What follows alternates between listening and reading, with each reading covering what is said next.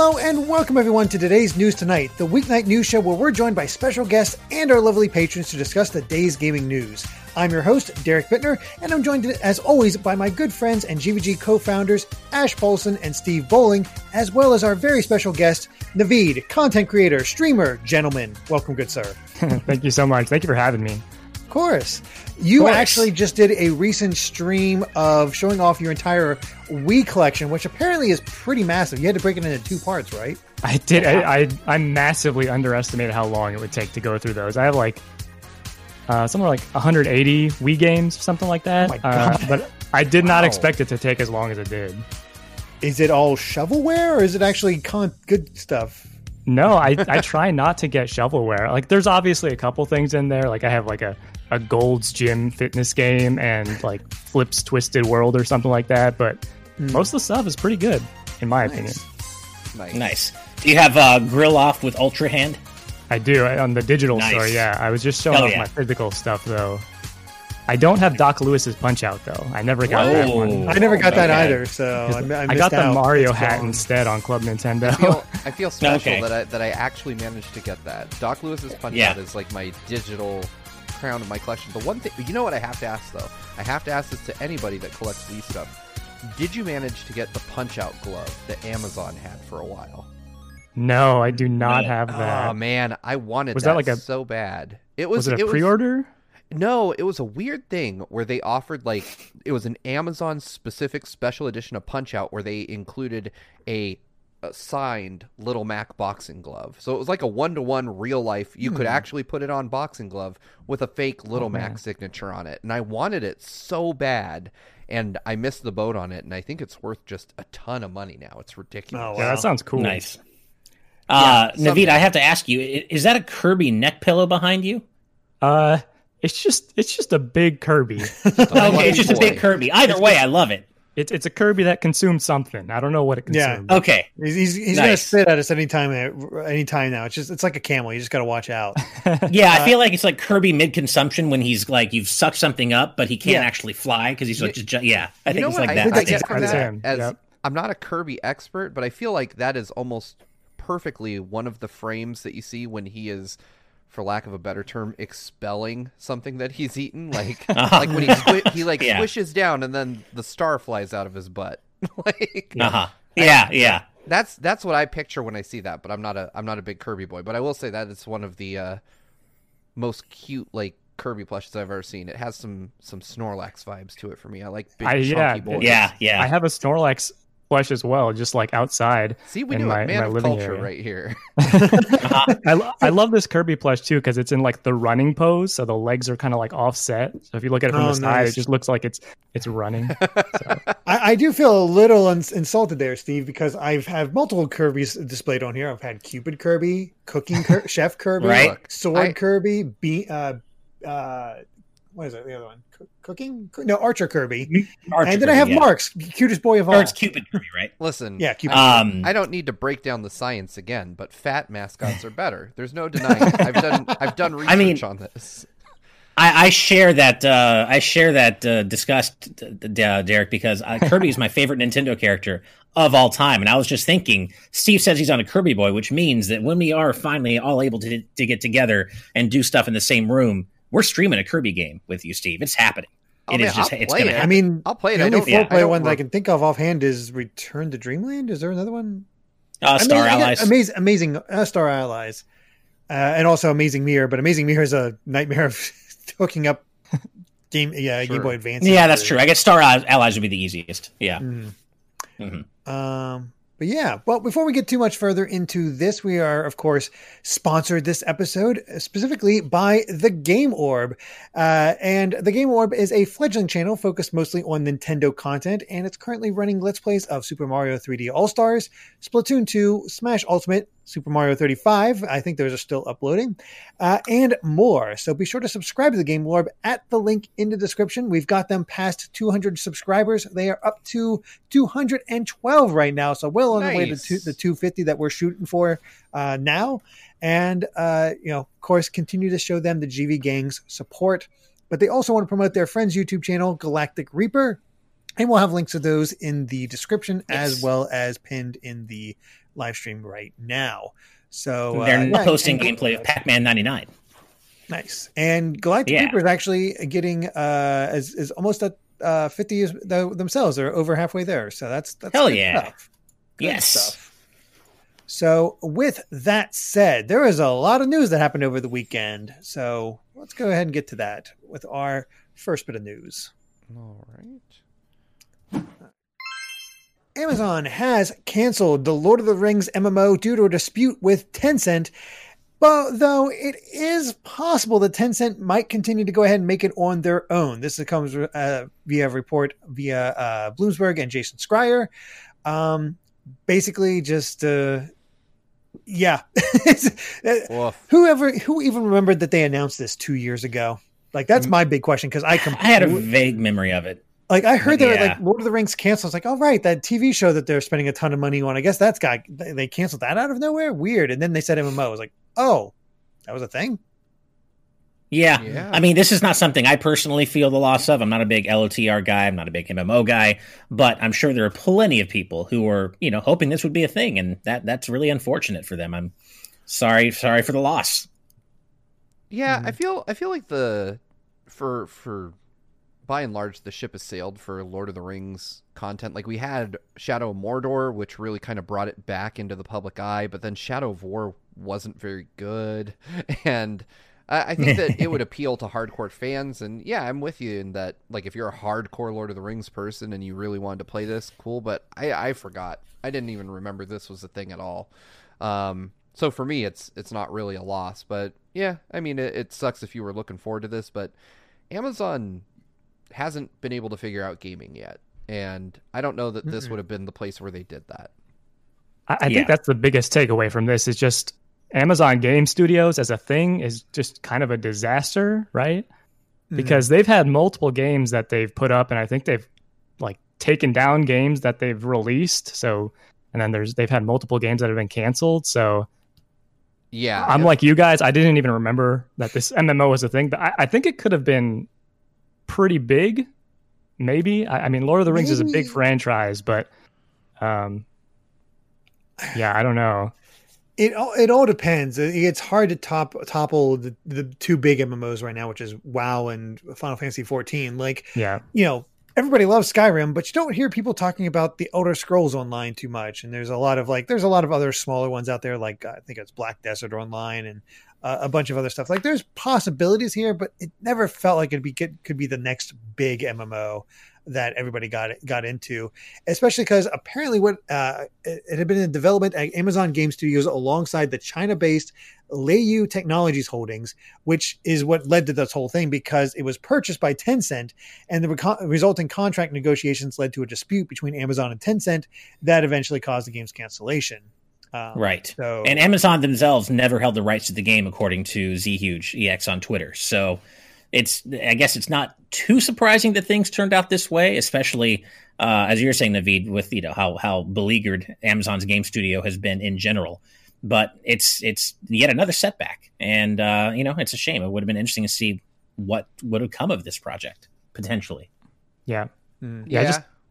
I just don't know if Amazon really knows how to run their game division very well. Like, now they have the Luna, right? Which, after what we saw from Stadia, doesn't seem like a very... They might be double thinking, maybe that's not such a good idea. Yeah. I got into the Luna beta, and I tried it, and it had lag that... It was just terrible lag. I still stand by the fact that Stadia, from a technological perspective, functions well.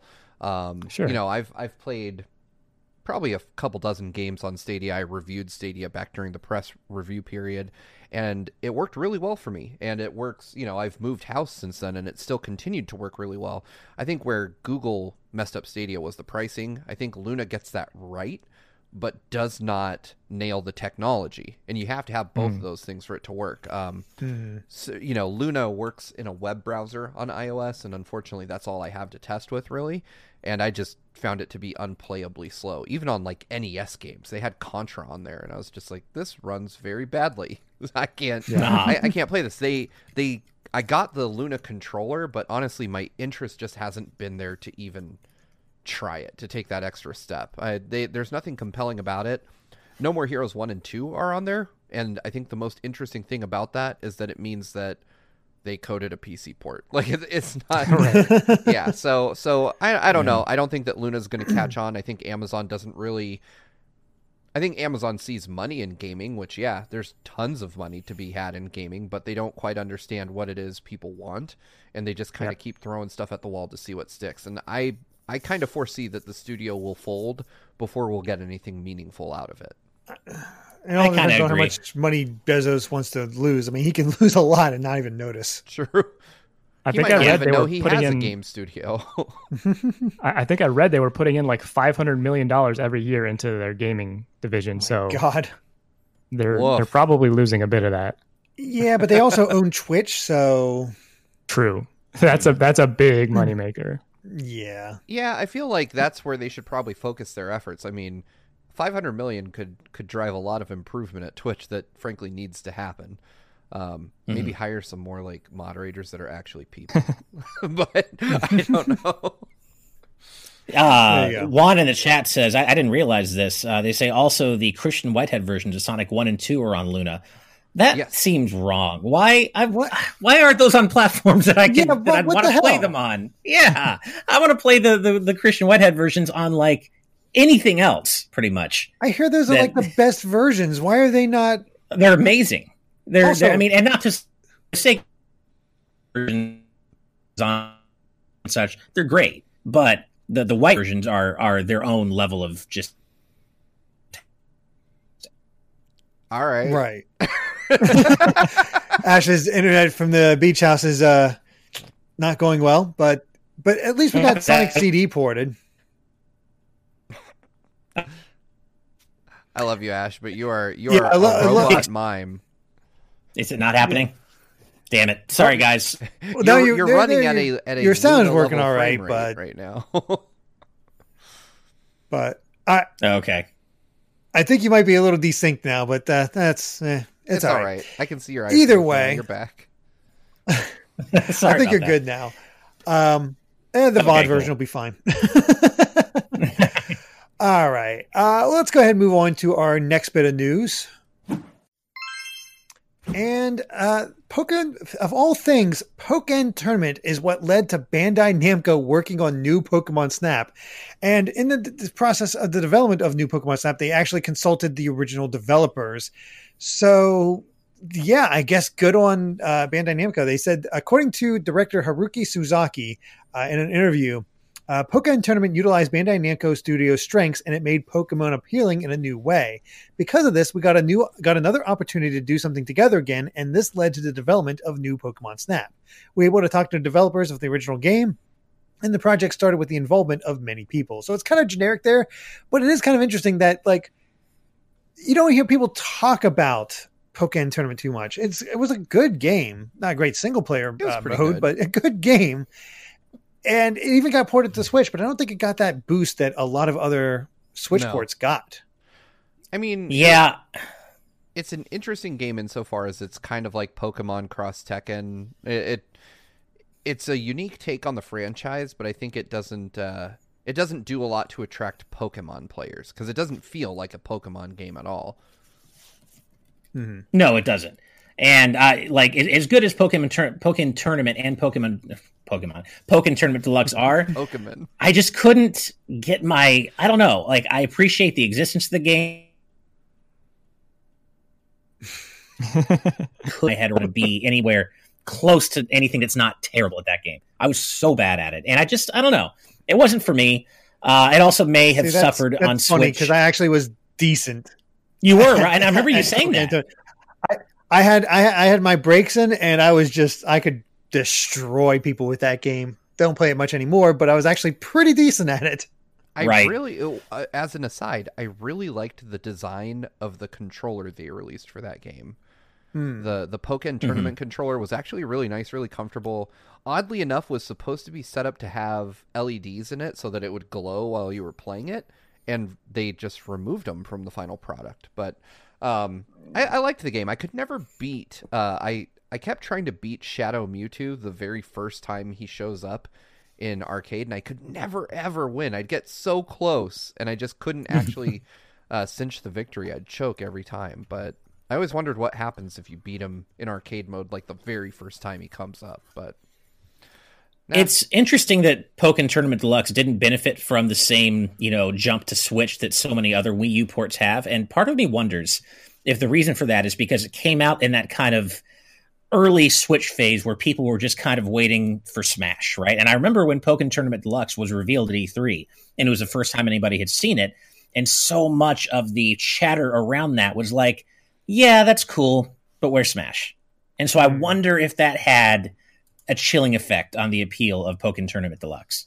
I mean, I would say the problem isn't so much that people were waiting for Smash, because I think Smash fans still buy plenty of other games, right? Like they're big spenders by and large for the most part. I think the issue is that it's based on a franchise that is nothing like that.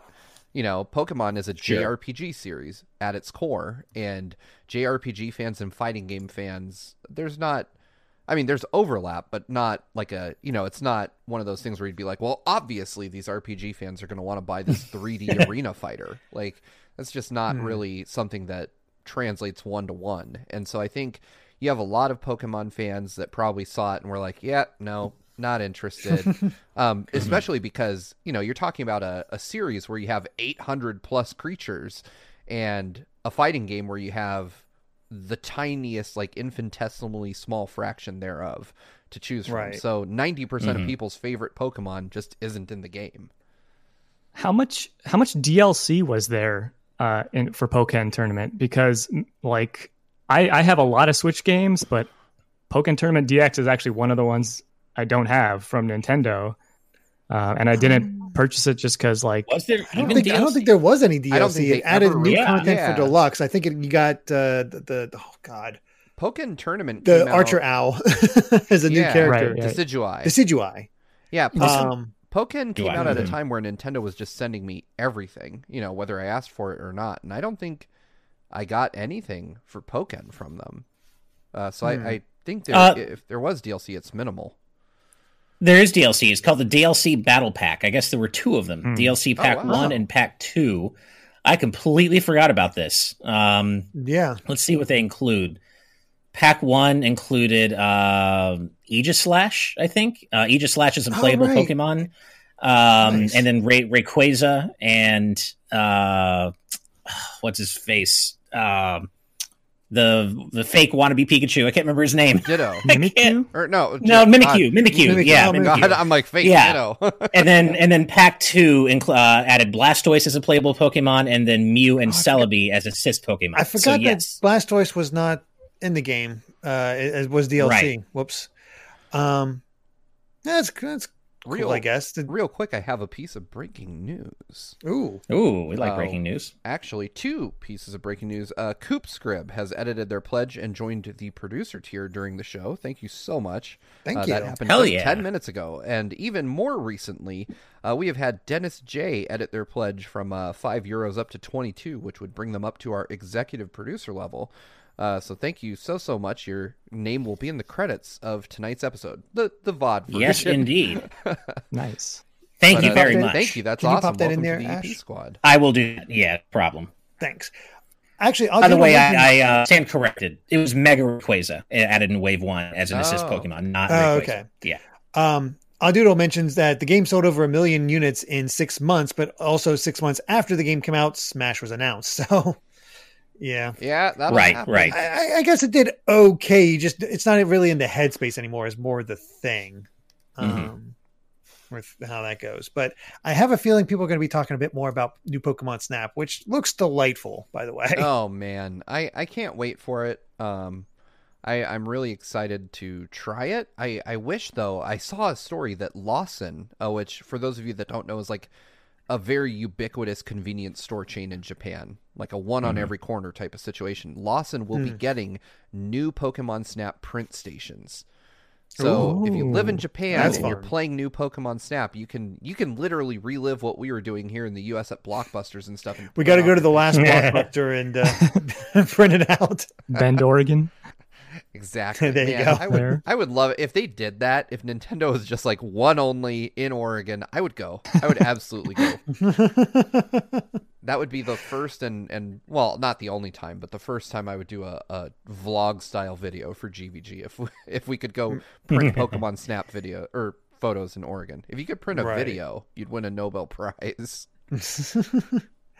What are your feelings on new Pokemon? I see the Pokeball, so I have to assume you're a bit of a Yeah. Pokemon fan there. Yeah, I've kind of like I've been less excited about the series in general as I've grown older, but I still love Pokemon, and Pokemon Snap is one of my favorite N64 games. Nice. I didn't get an N64 until the GameCube was out, and Pokemon Snap was one of the few games I did get. So I'm all about new Pokemon Snap. I can't wait for it. And honestly, I never really put two and two together, but the art styles of Pokken and new Pokemon Snap are kind of similar. They have like a They kind of really a are. flatter look to them with the colors and stuff like that. So yeah, no, I mean this news kind of makes me even more excited knowing that they Nice. talked to the original devs and stuff and got some ideas from them. So It's so interesting because somebody mentioned in the chat before, and I'm sorry, I think it was Odd Doodle, but I can't remember specifically. But I did look up Haruki Suzuki's credits, and he's mostly fighting games because he was director on Soul Calibur 5, then Pokémon Tournament and DX, and now this. He does, game producer and stuff like that on others, but mostly those are his 3 directing credits.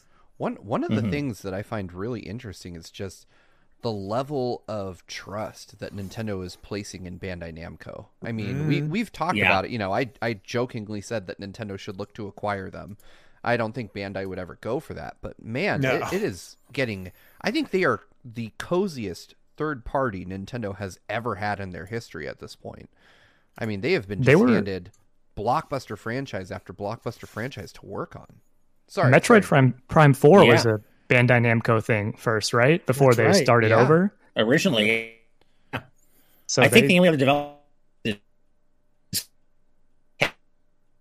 Sorry, guys. Ash is on dial up right now. He seems like it. All right. Well.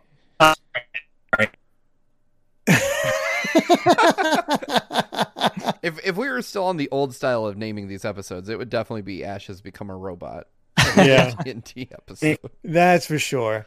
But either way, I'm down for more new Pokemon Snap. I don't like the name, but hey, bring it on. Let's see if it comes together. And if Nintendo did purchase Bandai Namco, by the way, Steve, that'd be weird because that would mean that's Nintendo publishing stuff like Tekken, Soul Calibur, Dragon Ball. The funny thing is, if Nintendo somehow snagged the exclusive rights to Dragon Ball games, I would be living my best life, man. Some of my favorite Dragon Ball games are on Nintendo platforms. Like the original SNES or Super Famicom, in this case, Dragon Ball games were incredibly fun.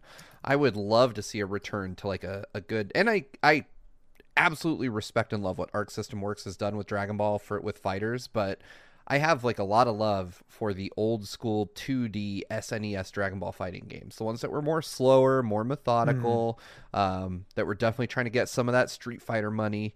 I liked those games, and I would love to see a return to those. But, I don't think Bandai would be smart not to get fully in bed with Nintendo. Uh-oh. Man, Ash's internet went down so hard, he is...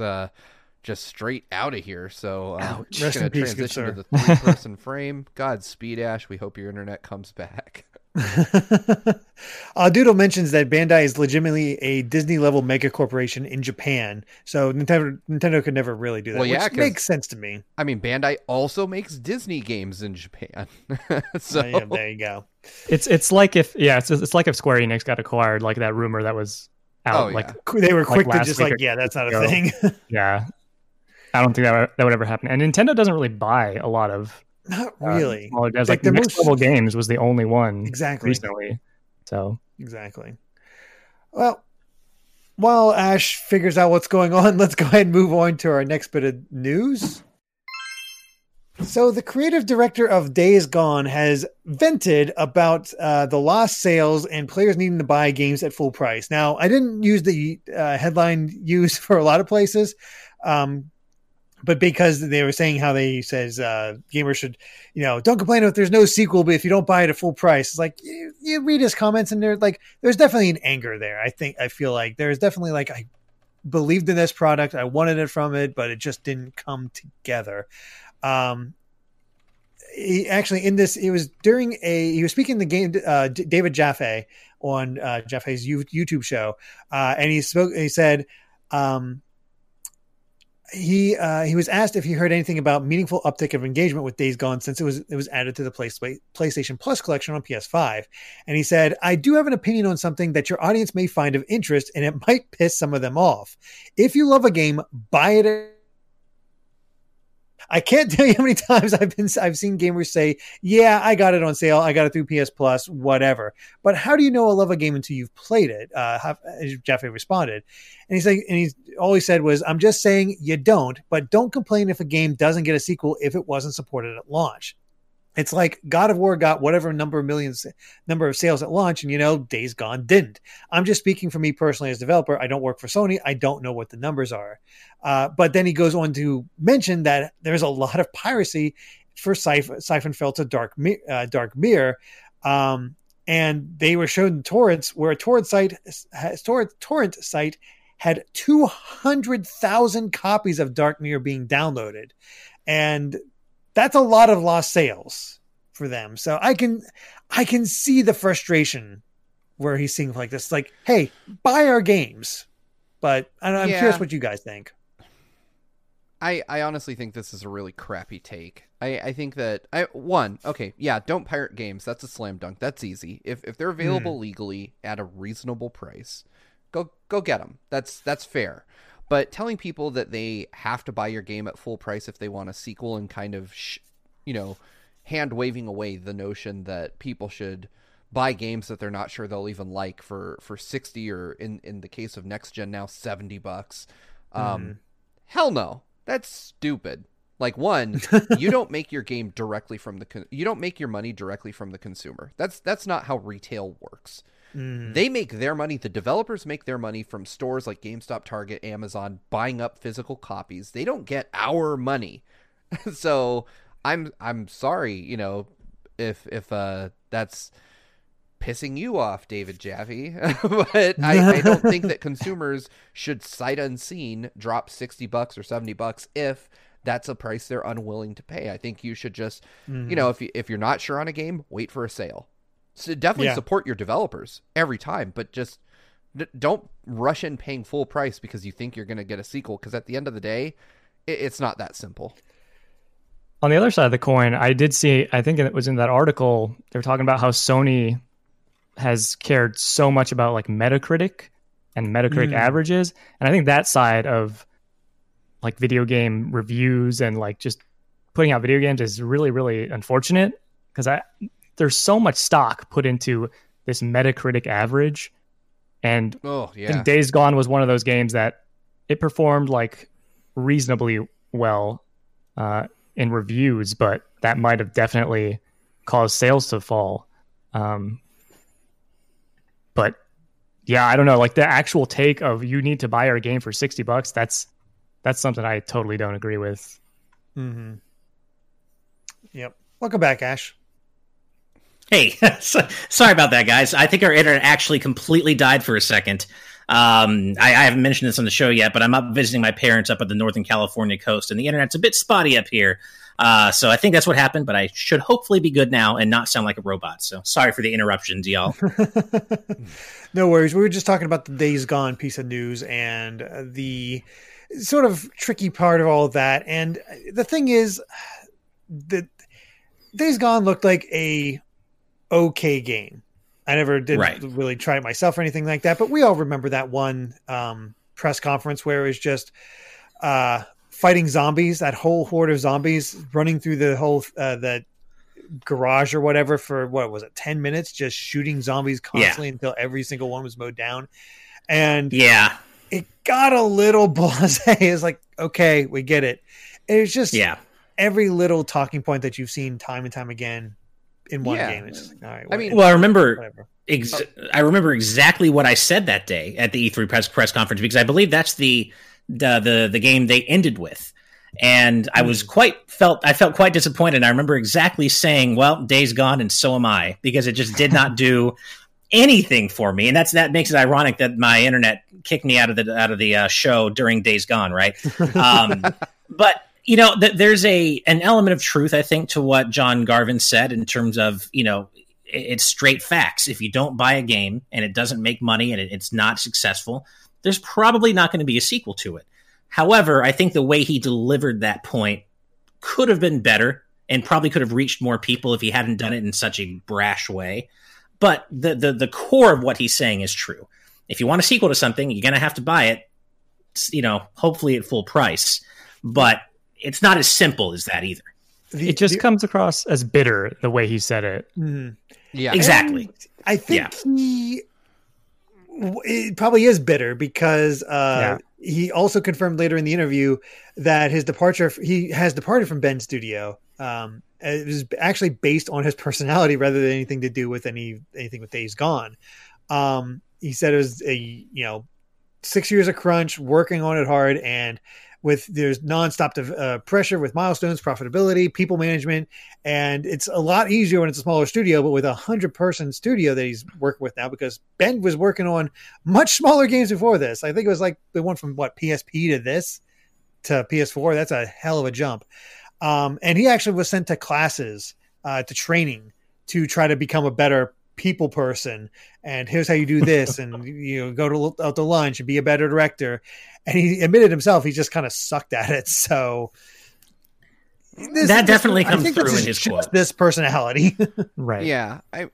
The other thing I want to point out though, real quick before we move on, is that, I mean, money plays a lot into sequels. There's also the Metacritic aspect of things, but games sometimes, I mean, even unsuccessful games can sometimes spawn a sequel. You know, it's almost like there's no way to read tea leaves in this type of scenario, because you never know when someone's going to say, you know what, this game didn't meet any of our expectations, but we really think that we could do something really special with a second game in the series. And sometimes games you never thought would get a sequel end up there somehow.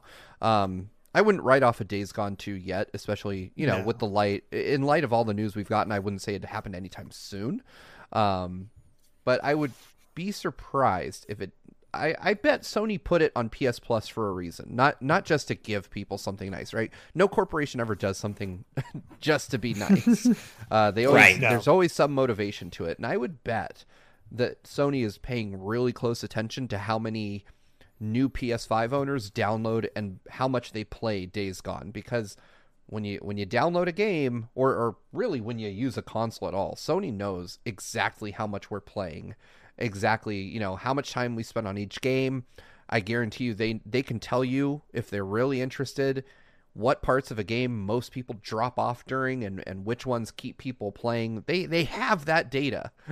We give it to them. It's in the agreements we accept when we turn these things on for the first time. So I would bet that someone is gathering data on how all these games that they put in that PlayStation collection are doing, and that will at some point factor into whether or not we get a sequel to any of them, not just Days Gone. But I guarantee you that is kind of a Trojan horse for which one of these gets a next-gen, sequel. Yep. Mm-hmm. Well, let's go ahead and move on to a little bit of happier news. And Lego Luigi has leaked. Now, this was getting talked about even before these pictures came out, because there was a firmware update to Lego Mario, and he started talking about Luigi. Funny that. Well, now we actually have a look at the set, which is the Luigi starter course, and has a pink Yoshi, a Skull Goomba, and Boom Boom. And it's Lego Luigi, I mean, okay. Love this. I don't want it. I don't want it. But me neither. Luigi deserves his shine. He does. I just want to say, I think it's wild that we even have the concept of firmware updates for Legos. I know. That aspect of this product is what has me interested, but like I'm still not going to go out and buy it because I don't have the room for Legos and they're expensive, but it's still a cool thing. Yeah, it is. Yeah. I mean, Luigi deserves it. There, as Steve was saying, I don't want this myself. I still want the Lego Sonic set way more than I want either of these Lego Mario or Luigi sets. But Luigi deserves it. And if Mario's going to have one, Luigi should also have one. I just wish it was like, I wanted to say Lego Super Luigi, right? I want it to be like a Year of Luigi style branding, where it isn't Lego Super Mario Luigi Edition. It's just Lego Super Luigi. Come on. Yeah, I mean, I get why they're not doing that, but I'm sure Lego only has rights to use certain trademarks of Nintendo's or whatever. Right. I mean, but this is like a no-brainer. I mean, all they're doing is taking the exact same stuff that's in Mario. He's the exact same dimensions and just I guess uploading Luigi firmware to it, which is a weird sentence to have to say out loud. I guess. I mean, the thing is, they can encourage kids to get the Mario one if they have some sort of interaction together where, give him a mansion, a Lego mansion to go through and have him go, Mario. I would love that. So I think that Mario. I wonder how they react. And this is going to sound terrible, but I have to point it out. Mario's sensor for interacting with other Legos is in his crotch. So I'm just saying, if they have some kind of interaction together, hopefully it's a little more wholesome than the only thing I can picture. Here's a whole new meaning to the move named Green Missile from Smash, huh? I mean, maybe he has like a QR code on top of his hat. Oh, God. I don't want this to happen. But have any of you actually used any of this Mario Lego stuff yet? Or is it? I have. I reviewed both the Lego NES and the Lego Mario set during my time at Game Explain. It's fine as a playset. It's a playset. It's not the traditional Lego that we're used to. Right. Yeah. It's more like a novel kind of thing. Like, oh, hey, you can use Mario with like I reviewed because the Lego NES, you can put Mario into it and it makes Mario sounds. It was interesting, but he uses his crotch camera to read the QR code inside the Lego NES. And I was just like, you know what? This is like cool. And I would consider myself a pretty big Mario fan. I love Mario games. And I do get various Mario items outside of the games. Like I own a pair of Piranha Plant slippers. My favorite slippers I own. I definitely am a 38-year-old man that owns Mario pajamas. I do not want these though. I just have zero desire to actually own them. And once I actually had and used one, that didn't change for me at all. I was just like, this is kind of cool, but it's way more structured than Lego is supposed to be, I think. Yeah, I'm wondering if this is the direction that Lego is going to take in the future with more of their products in terms of the electronic and physical aspect of it. I hope not. Yeah, I'm not a fan of this for Lego. I like all I want is Peach's Castle, Bowser's Castle, and an airship. Yes. I would be tempted by Luigi's Mansion. Like if it was an actual mansion, I would be tempted by that. Yep. I would be tempted by a Subcon set. Not gonna lie. If they ever, I think it's too deep a cut for Lego. But if they did a Subcon set, I might have to go for that. Yeah, all I know is I'm looking at a space on my roof. I just want to hang the Lego airship from the roof, from the ceiling, I should say, and make that all. That'd be so cool, especially because Mario 3 is the best Mario. Yeah, I'm with you on that. I like Mario 3 probably. Well, there's separate rankings for 3D and 2D Mario in my mind. Right. In the 2D Mario ranking, I would say Mario 3 takes it for me as well. Oh wow. Juan says Rosalina's spaceship, Delfino Plaza, Isle Delfino set from Legend of Jess. See, that's Rosalina's spaceship would be cool. There's a lot of cool sets they could make, and now we're just doing levels where they like score points, get coins. It's all pretend, which granted is always the way with kids' toys, but I don't know. As an old man, I want to build Lego. Yeah, see, sets. like I want the more traditional Lego sets where we get something from the games given physical form. I like that idea of Luigi's Mansion. That would probably be my top set if I could get that. The Delfino set sounds really cool though, because you could get like does. separate parts of the set, connect them together, and there's the Ferris wheel area, Pita Park. the Pita Park. Yeah, yeah, Mhm. that would be awesome. Damn, Wow. there's so many. It's It's funny, like on like when you just start talking about Lego Mario, I don't really care about having a Lego Mario set, but there's so many good ideas for other sets that I would want that they'll probably never do. Yeah. Mhm. real quick before we move on. We have one more piece of breaking news. Ooh. Hell yeah! Kotar Jeez. Peck has updated their pledge from $5 at the live audience tier all the way up to $25, joining the EP squad. Welcome aboard, Wow. Kotar. Thank you so much. We're excited to have you. Thank you, Yeah, seriously. thank you Thanks. so much. Crazy. All right. Well, with that said, let's go ahead and move on to our next one. We talked about Mario. We got to talk about his rival now. And new footage of Sonic 2's filming has appeared on Instagram with, I guess, a little bit of stunt work, some other set pictures of Green Hills. And the thing that stuck out to me was they, where they're performing the one stunt, it's the third to come up. There's a store behind them, Mean Bean Coffee. I love it. That's perfect. Beautiful. It's perfect. Yeah, Beautiful. yeah. Yeah, It's like one of those low hanging fruit things, but it's just perfect. You Like know, it's yeah. the thing I find interesting is that it confirms we're returning to Green Hills for the Right. sequel, because we all kind of thought maybe it'll take place in the world of Sonic a bit more like whatever that alien world he's from in the movies. So I guess that means I'm positing here that Robotnik finds a way to return not just from the planet he's on, but to Green Hills specifically. I guess so. Yeah. And as Kotar Peck has mentioned, and I was going to get to that one as well, there's other set pics of like military hardware, including a tank and a helicopter. But the helicopter is what stood out to a lot of people because it has two things. One, SA2, Sonic Adventure 2, so you got that reference in there. And then it's which is more importantly, its logo. It's the gun logo from Sonic Adventure 2. So Gun is going to be in this one, which I did not expect Gun to show up already. Yeah, that's interesting. I wonder if it'll Yeah. be like an overt thing, or well, no, because it's also the gun logo is also on the tank. I'm looking at it now, so yeah, I would argue that we're probably going to see something overt, like they'll reference guns specifically within the film. Are you a Sonic fan, Naveed? I'm not the biggest Sonic fan, but I've seen the Sonic movie, and I thought it was a surprisingly fun film. Like it's obviously geared toward children, but I think the best part about these movies is just the references.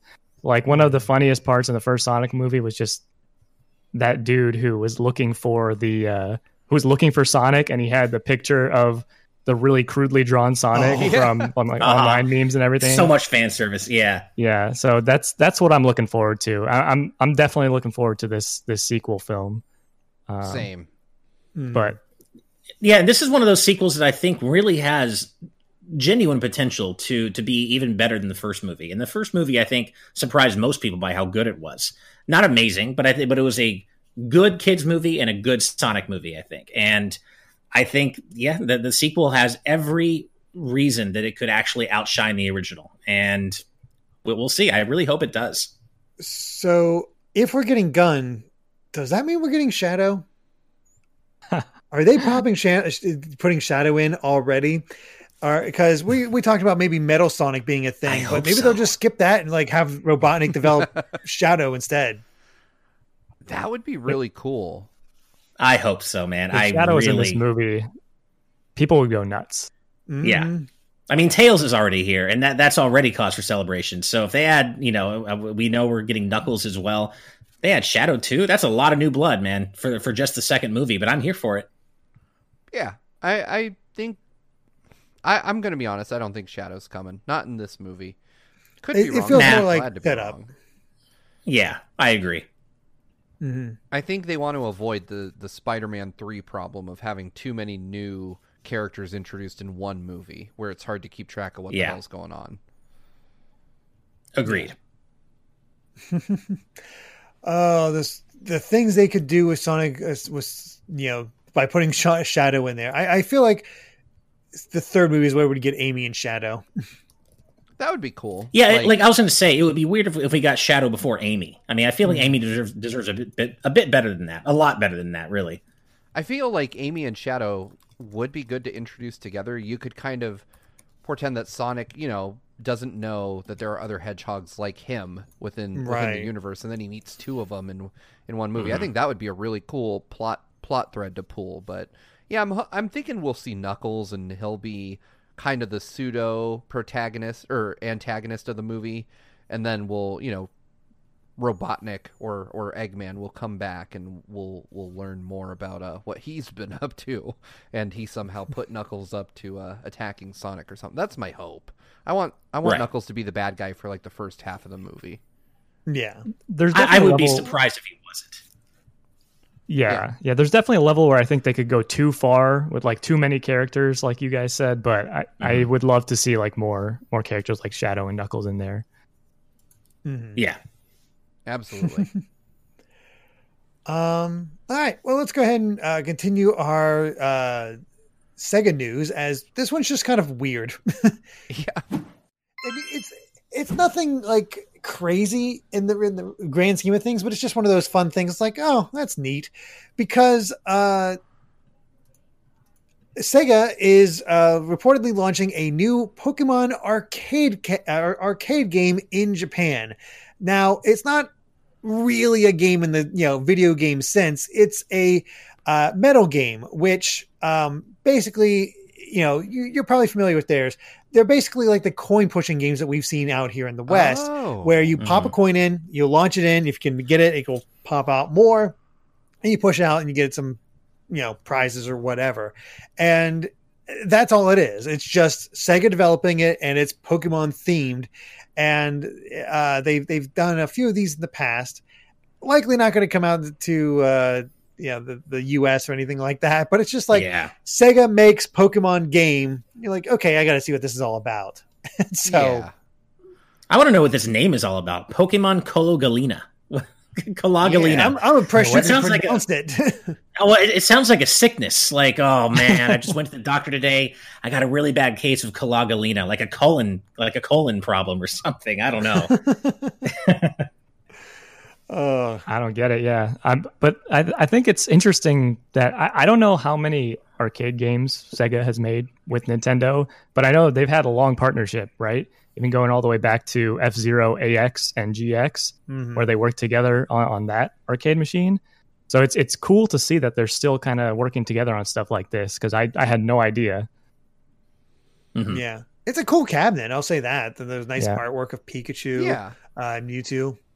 It's cool, but the thing is the hard thing for me about this is that it just reminds me of something we were talking about on Friday in our last episode, and that of course was F-Zero maybe not being dead. And so Sega teaming up to make a Pokemon arcade game just reminds me of Sega, an Amusement Vision making the awesome F-Zero AX, and how I want that again. I want another arcade experience like that again. Mm-hmm. But, Pokemon metal pushing game, that's cool, I guess. I mean, it's great that it's happening, but, it just reminds me of things that I want more, which is, what's harder about it. It also... Okay. Sorry. It also makes me just wish the arcade scene in America was bigger. Like, that'd be nice.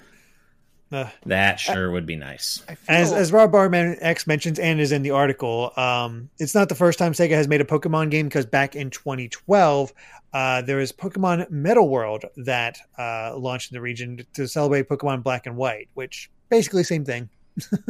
Yeah, right. So I mean, it's interesting, but kind of like a non-story kind of thing for us, right? I agree though that the Western, it's more of like that's cute. Yeah, the Western arcade scene, we'll never see a game like this, because it's kind of pointless. Like these are things that in the West are relegated to like Chuck E. Cheese's and places like that. Boardwalks.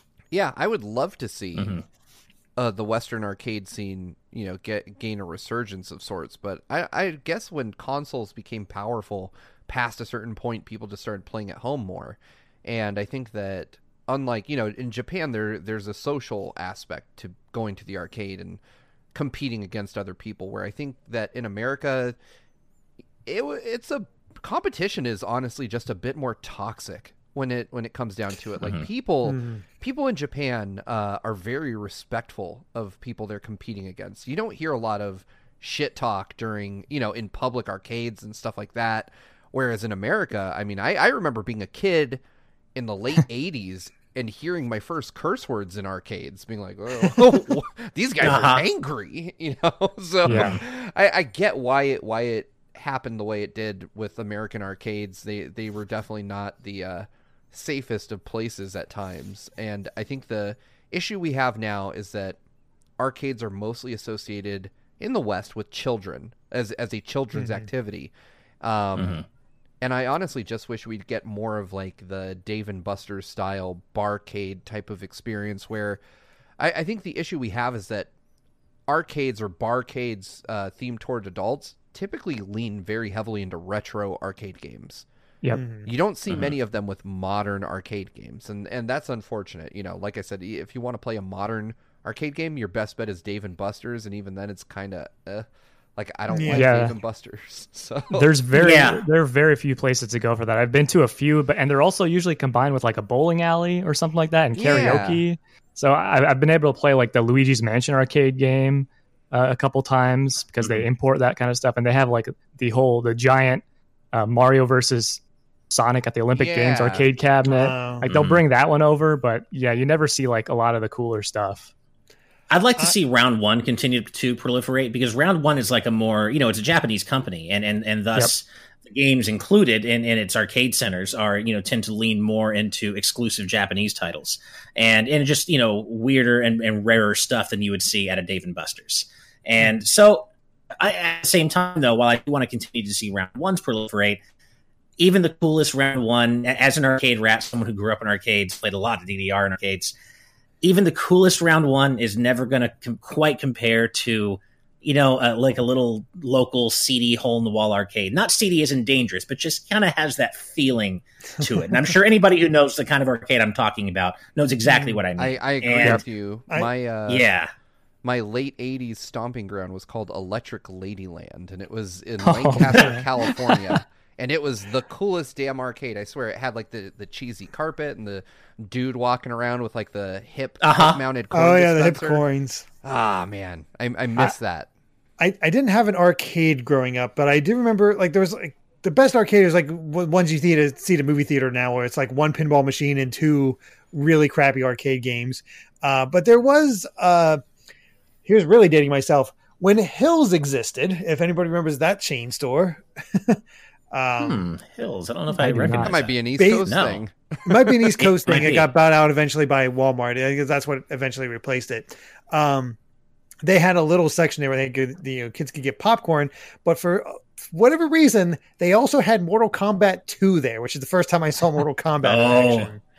So like, all right, that's the extent of my arcade knowledge as a kid. But as far as those weird like Japanese arcade games, I only went to MomoCon once, and the one time I went, they had an arcade section. A lot of cons do that now, but one of the coolest ones I saw was basically table flip the game, where you just meant to stress relief. You put the coins in and you just flip the table. They give you like a scenario where you're at work or at wherever, and you flip it, and the harder you flip it, the more damage is done and you get more points, and that's it. That's all you do is just flip the table. That arcade game is great because, one, the art style is very reminiscent of like WarioWare. It has like a 2D, and the thing is, as someone who fortunately has studied Japanese and can read it, like I know one specific scenario. I've never played the game, but I've seen it in video, and you're like a salary man wearing your suit and tie, and you've got like a bad comb over, and like your wife and kids are coming in just saying inane, like annoying shit to you the whole time, and you just choose the timing to be like like flip the table and get out of there. I'm like I love the vibe of that game so much, and I desperately want to play it someday. Me too. I'm jealous. It was at a MagFest one year that I went, and I could never play it because just there was a huge line. Oh, there was a massive line for it. The best thing to me was that the first time I saw somebody play it, it was a guy. And, bit stronger build than I was, but he did the whole thing and flipped it. It was like, okay, that's impressive. Behind him was a girl, half his size, and she got up there, and I think she had her situation was she was working retail, like at a McDonald's, and annoying customers coming up, and she must have fed into something because she was just screamed, flipped it, and it got so many. She doubled the point score of that dude before her, and it was amazing. Like she had issues to work out, and that arcade game was helping her. I love it. Yeah, that's great. Yeah, Ditto M in the chat says, yeah, as the resident youngin in the chat, I don't see the point in going somewhere else to play video games when I can do that at home. And from your perspective, I get what you're saying, but like all I can say is that the vibe is different, and there will always be games you can play in the arcade that you can't quite play at home, right? And just it's a different vibe, and maybe you had to grow up with it. Maybe it's not something you can get if you just go to an arcade and you don't. Maybe that's something that has to be ingrained, but one thing it's different, man. Say that helped is as a gamer way back then. You have to remember arcades were popular before the advent of the internet. So a lot of folks that played games, it was definitely a stigmatized hobby. Like you felt like you were an outcast or a nerd or you didn't belong because you loved video games. And that was what you saw in your day-to-day life and on television. Like every gamer was like this Coke bottle glasses, 96-pound burning wet weakling who was always picked on. And because of that, like people would make fun of you if you were out loud saying how much you love video games in public. And you went to the arcade and you realized like, hey, there's loads of normal people that love video games. And that was your only way of really connecting with that. To realize like, no, gamers aren't these basement-dwelling, weird, sweaty, awful people like TV makes you think. They're just normal people who have the same hobby we do. These days with the internet, it's very easy to realize, like, yeah, gaming's a thing, and people enjoy it, and not everybody that plays games is some awkward, man-child. I mean, I am.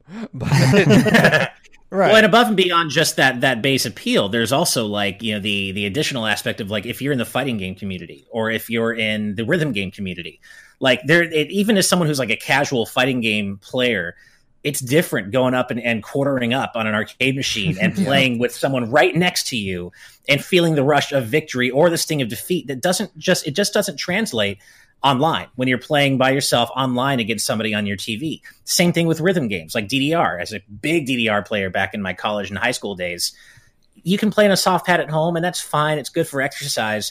But when you're playing on a hard pad and you're good and you're drawing a crowd, the rush you feel from that, it is pure adrenaline and you just can't get it at home. It's just different. Yeah. Totally. One thing. I think another.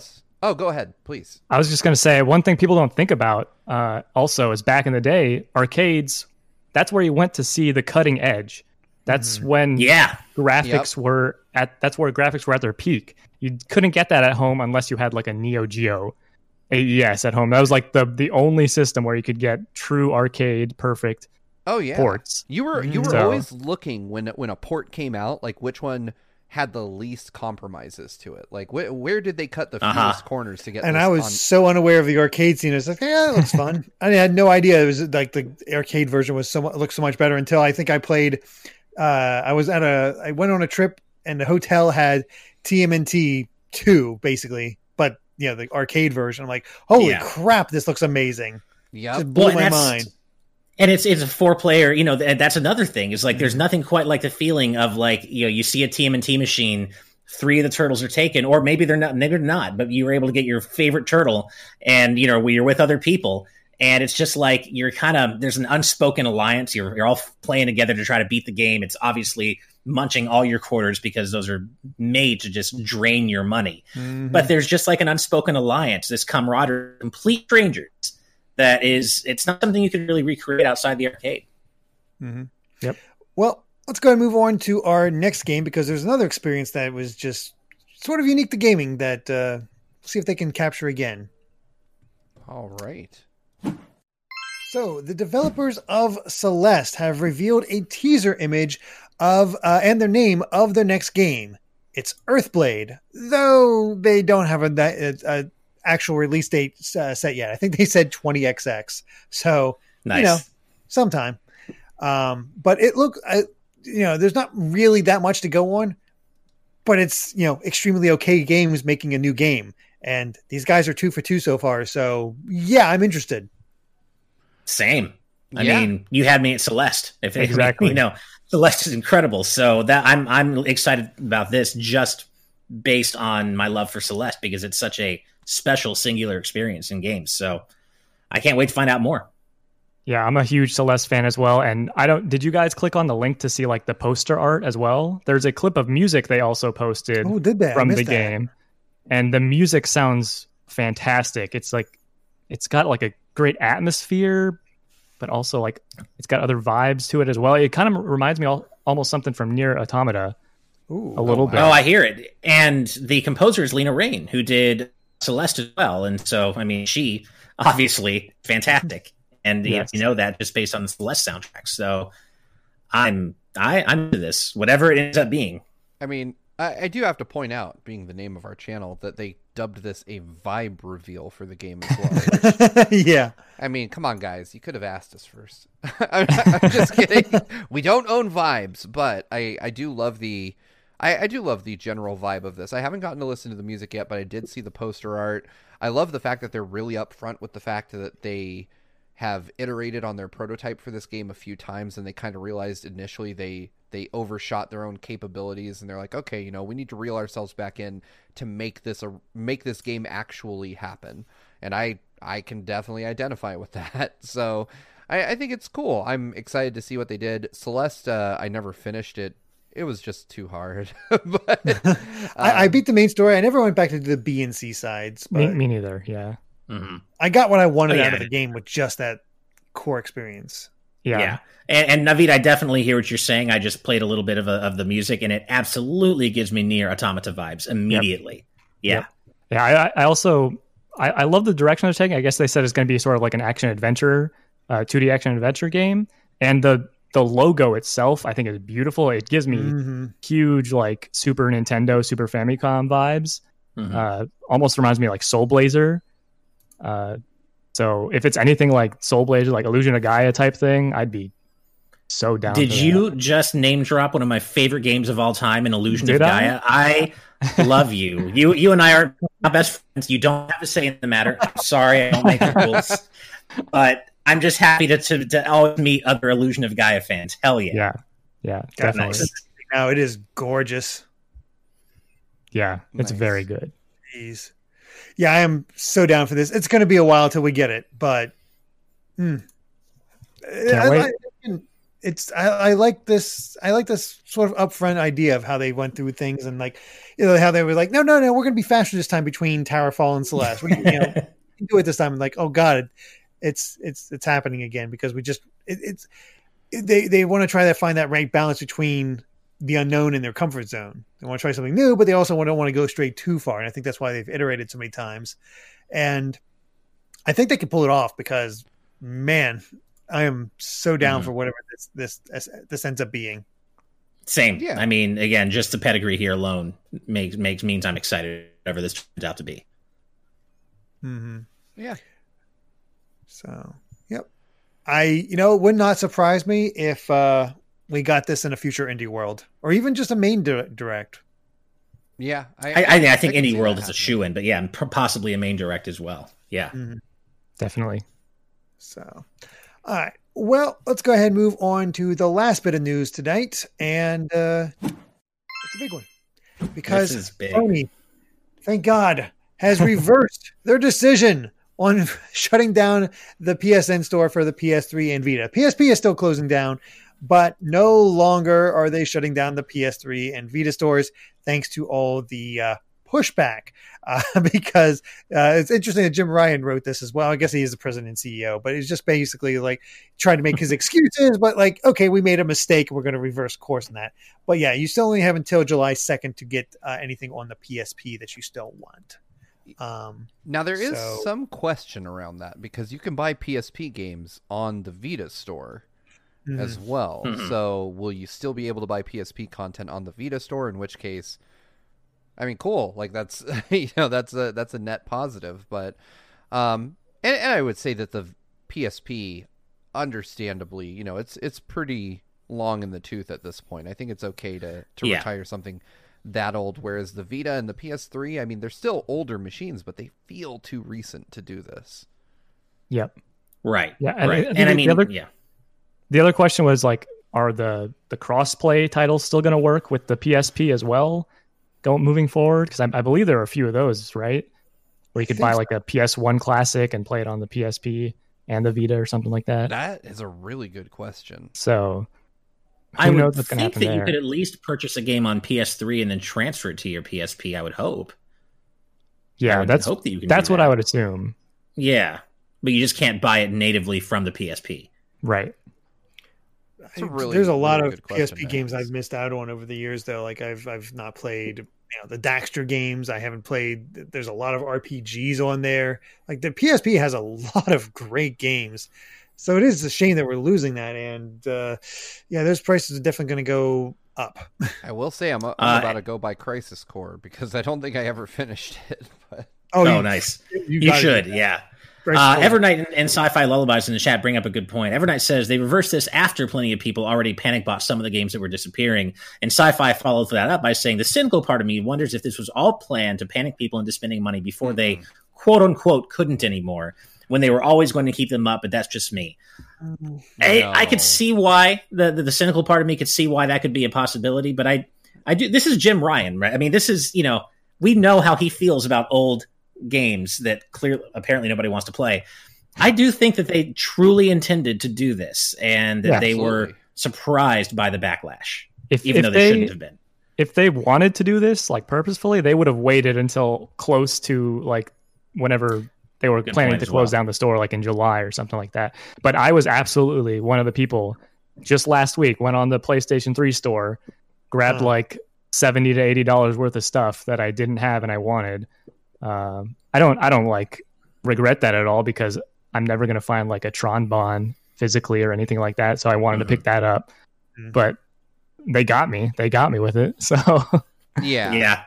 I was doing that whole series, games that you might want to look into and how much they are on eBay. Yep. And that was sort of using that own research as like, okay, here's a shopping list. Here's a budget. When I'm ready, let's go ahead and buy a bunch of stuff. But it just didn't come to that yet. I should probably still do that, because there's a lot of great RPGs on this store that you're just not going to get for cheap no matter what.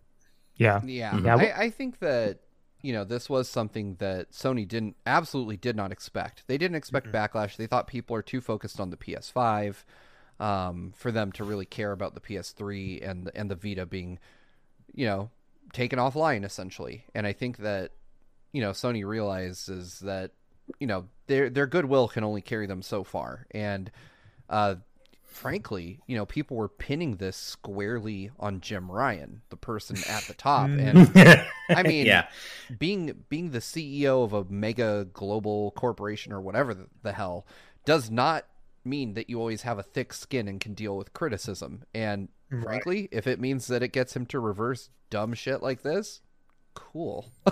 I'm very happy. Yeah. I mean, he had a quote right there so people could target him with "nobody plays old games anymore. Who cares about old games anymore?" Well, guess what? Well, a lot of people.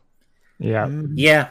Dennis J brings up a good point, saying also, who knows for how long they will keep them up, though? Foreseeable future can mean anything. And I read that. When I read that, I was like, foreseeable future, what exactly does that mean? And I wonder if this is just something they're going to kind of shelve until maybe they have a little less negative attention. Because you remember, this also all happened. It came down at the same time as Sony shuttering a lot of their Japanese development operations, and the Last of Us being remade already, and them refocusing completely on Western development, which is also pissing off a lot of PlayStation fans. So I wonder if all that was just a bit too much at the same time, and maybe they're just pushing this off a little bit until they don't have so much negative attention on them. They're definitely just pushing it off for a while, right? We don't know how long. Yeah. There will come a day when they take down both of these stores. Yep. My hope is that this taught them a valuable lesson of the value of these games. Because if I were Jim Ryan and I were sitting there thinking, oh wow, he clearly got the message loud enough to say, okay, let's not close it now. But I hope behind the scenes, as any businessman or business person would do, he thought, man, people still buy this old stuff. We should find a way to sell it on the current hardware. Right. Because that is the Yeah. obvious step you take. Like, if they tell me we're still going to shut down, like, if this announcement had been, we're still shutting down the PS3 store, but we're making all that content available on PS5 within 6 months of us closing the store down, I'd say, you know what? Great. I'll go buy it at the PS5 store if I want it still.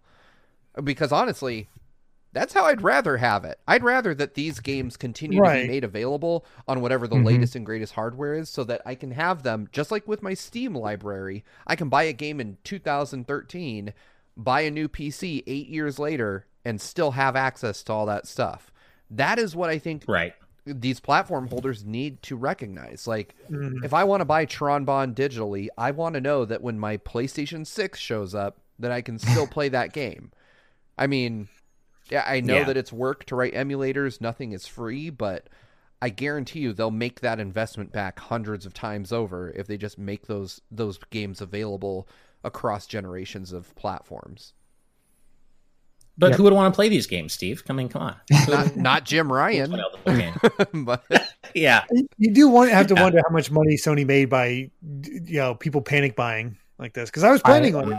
I'm very curious. I was too, man. I was thinking that might also have been another reason for the decision. Oh, it absolutely money factored into it for sure. I mean, it's a good PR move and one that'll make them money, because they'll still have people will continue to panic buy even now. They'll just say, oh, well, like me, they'll say it's going down someday, so I better get that stuff now, or I already dug out my PS3 to do it, so I'm going to carry all the way through and finish. Sony was already sort of like shutting down certain things beforehand, like the DLC opportunities and things like that, is like, or updates. If you hadn't fully updated, it's like, no. Griff, the Wii U store does still work. Yeah, it's still up. Yeah. You can only download your games, though, that you own, not purchase stuff. Sorry, it was Wii U. I'm thinking of the Wii. Sorry. Yeah. Trust me, if I still regret some of the things I failed to buy on the Wii. I got some stuff when I was ending, but I didn't think of it all. So I was like, yeah. I will say, going back to the PS3 and Vita stuff, like as someone who collects games, I consider myself a collector. Like, I really do hope, at least in the short term, some of these prices start coming back down for the PS3 and PS1 games and stuff like that. Like, games like Folklore, like 3D Dot Game Heroes, they've gone into hundreds already. Thank God I have 3D Dot Game Heroes physically. I do too, yeah. I do too. Yeah. I got that game real cheap, and I remember I made Cloud with a Buster Sword. I regret nothing. I'm the most unoriginal person on earth. I love it. Yeah, and also, this is something they fixed, but hopefully they also fixed their whole CMOS battery issue that's recently come up. I don't know if you guys heard about that. I have heard about this, and there was another story that put out there, but it's sort of unclear, where somebody was asking about this, and like a rep said, we are looking into this, and they took it as, oh my gosh, Sony's going to try to fix it. It's like, that seems more like not corporate. So much. Like, hey, a rep is like, yeah, we'll look into your concern. So, I mean, and apparently it's something that could also affect PS4 games as well. And PS5. And PS5. It is confirmed. So Spawnwave did a great video on this yesterday, I think, where somebody actually went through the effort of disassembling their PS5, removing the CMOS battery and testing it, and I guess that person did not have a physical PS5, so they couldn't test with an actual disc-based game, but they did confirm that if your CMOS battery dies, downloads stop working. So that is I think the same issue happens to the Xbox as well. It came out as well. Yeah, I would imagine that this will happen to every modern console unless something big changes. And that would have to be at the console's DRM level, basically, like how they validate your ability to play a game. So yeah, yikes. It seems like it'd be a huge legal issue in the future moving forward if this is something these batteries probably last a while, so I'm not sure how many people are gonna care in 10 years, 20 years, however long these things last. But I feel like it might be a legal issue moving forward. Yeah, it very well could be. I mean, if they render your ability to, because essentially I mean, I don't know what the license terms are. I guess I should know that. Right. For buying a digital game, right, from any modern digital storefront. But, I mean, I don't think that there's a clause in there that says that after X number of years, your license is revoked. Because I feel like that's something that everyone would have heard of by now, right? Like, hey, in 20 years, your digital games, you no longer own them, period. Like, your license is gone. And I'm sure there is something that says Sony can revoke them for any reason, because of course they would cover themselves that way, but they're technically not revoking them, but no longer providing you a means of validating them, which I think would become a legal hurdle down the road for any of these console manufacturers. So before they get sued, they might want to consider, because it really, all it would take is a firmware update, like the console telling the console, hey, this console's dead, so no longer check for license validity. Just let people play the game or whatever. Like you could easily at the end of life of a console do that. People have tested on the PS4 too. If that CMOS battery is dead, it doesn't even work with physical games anymore. Yep. At that point, so right. Yeah, I had seen a few people saying, "Well, this is screw the all digital future," and this is a perfect reason. And I hear you. I mean, I'm not a huge fan of the all digital future either. Or I hear those people, I should say. But at the same time, this also affects, as we just said, disc-based games. So this isn't quite an example of that, even though it's still or you got to just change really the thing. Companies to not do this. DRM has to be far less aggressive than what it is what it comes down to. Because again, as we've said many times before, you make the game readily available to buy, people will buy it. They won't pirate it. You make it hard, that's when people pirate crap. Yeah.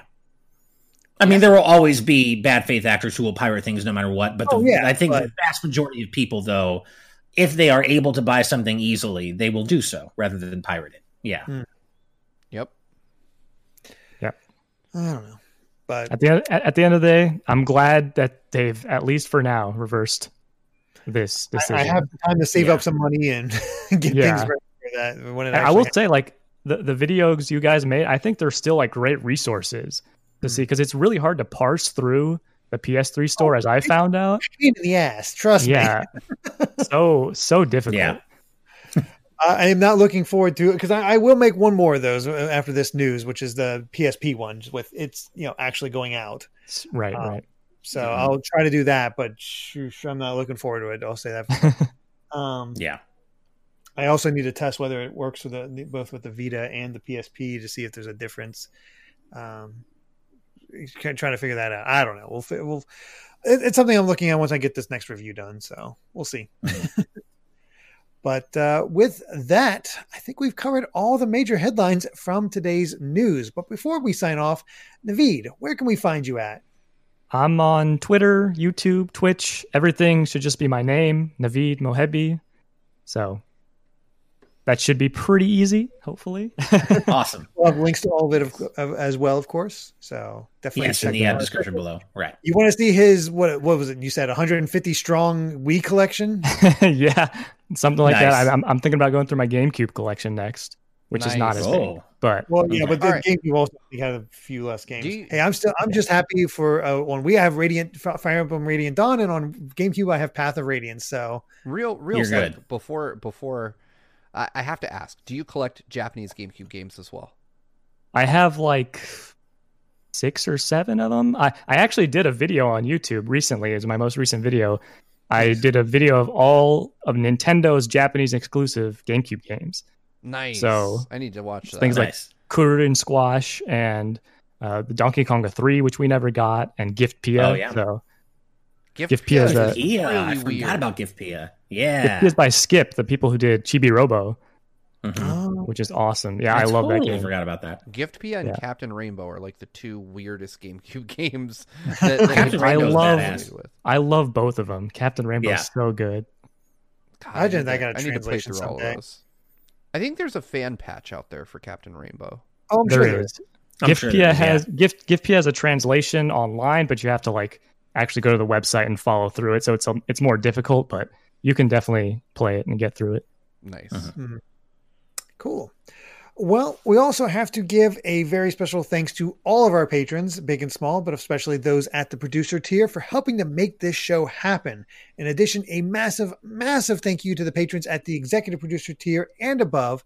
And those fine folks include Jared Edinger, Brandon Bovia, Rob Arman X, Itiono Ben, Dan and Twistle, Dennis J, Z Patty, Hyrule Hermit, Sky Blue Flames, Adam O'Sullivan, It's ATM, Octopuppet, Richard Herrera, Michael Phone, Floating Mew, Echo Carroll, Christopher, The D-Pad, Vesmio, Waffle King, Nick Waterman, Kitty Kong Fax, Angel Martinez, Vedron Hotek, Macalau, John, Joshua Hunter, Evernight Studio, Benny Yao, Azran127, Ken Relay 09, Jake Pelka, Geller, Joseph Rutkin, Titus Malvolio, Charlie Bird, Lucky Wonderfish, Top Dog 23100, Young Ben Kenobi, Douglas Chomix, Andrew Medeiros, RM M, Patrick Harrison, Becca, Rocks the Cat, Fizzy Wakehoid, Flaming Highwayman, Sean Garrett, The Legend of Groose, Eddie B, Kai Ed, Kit Fisto, West Egg, Masterlinks, Sean Davis, Deaneth, Jackson Jordan, Michael McCall, Matthew Wong, Ashish Joshi, Goran Amber, Straight Lace, Hooby, Wolf X Blake and Moon Macarons, Kane, Captain Finlandia, 60 Minutes and 60 Seconds, The Game Orb, Dano the Artist, Revelox, Synchro Lord, Brainchild, Rosa Bowling, Hi, Mom. Kotar Peck, Scuff 196, Skull Kid Tiger, AJB Cool, Jason Uloa, Jaden Buck, Phantom Project, Wheezy Penguin, and Anthony Wilson Jr. Thank you all so much. And remember that you too can become a patron over at patreon.com/gvgaming, where you can watch today's News Tonight live for as little as $5 a month. Thank you all so much for watching. And if you like this video, be sure to subscribe to Good Vibes Gaming for more good times like these. Until next time, good night and goodbye. Good vibes. Bye, everyone. Bye. Bye.